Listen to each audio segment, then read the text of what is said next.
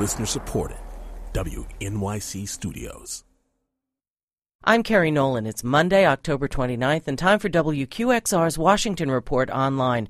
Joining us now, as he does every Monday, is David Sanger, Chief Washington Correspondent for The New York Times. Good morning, David. Morning, Kerry. David, when everyone was speculating about an October surprise for this election, no one had a hurricane named Sandy in mind. How does this affect an already incredibly tight race? Well, you're right, Kerry. We thought the October surprise was going to come from, the Iranians or the North Koreans or maybe some scandal that all of a sudden made its way onto the front page. No one anticipated this. How it affects the race, though, depends, I think, in large part on both the opportunities and the risks here for President Obama.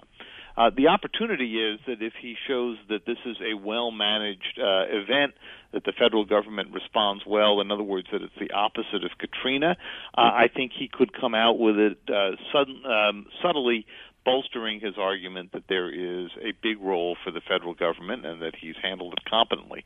On the other hand, things are bound to go wrong, and no president wants to see that happen at any time, but particularly a week before election.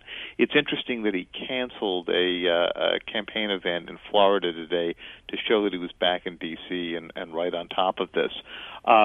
Out in the places like Ohio, which are likely not to be hit as much, it probably won't affect the most volatile of the swing states.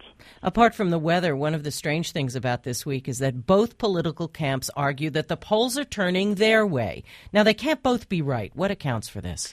They sure can't be, and what you're hearing are two opposite arguments. The Romney campaign is saying that it's got the momentum, and the polls certainly seem to show that. If there has been shift in the past week, even after that third debate in which President Obama was judged to have done moderately better than Governor Romney, the momentum has been in Romney's direction.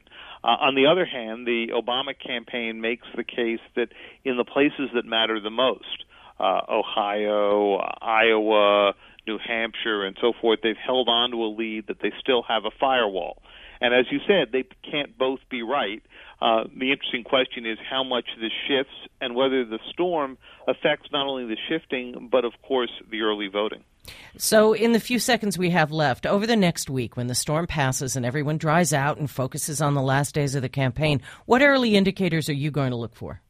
I'm looking for what kind of lead, if any, President Obama has built up in the early voting, and I'm looking for what kind of indications there are that Governor Romney can sew up a number of these other swing states that seem to be moving toward him.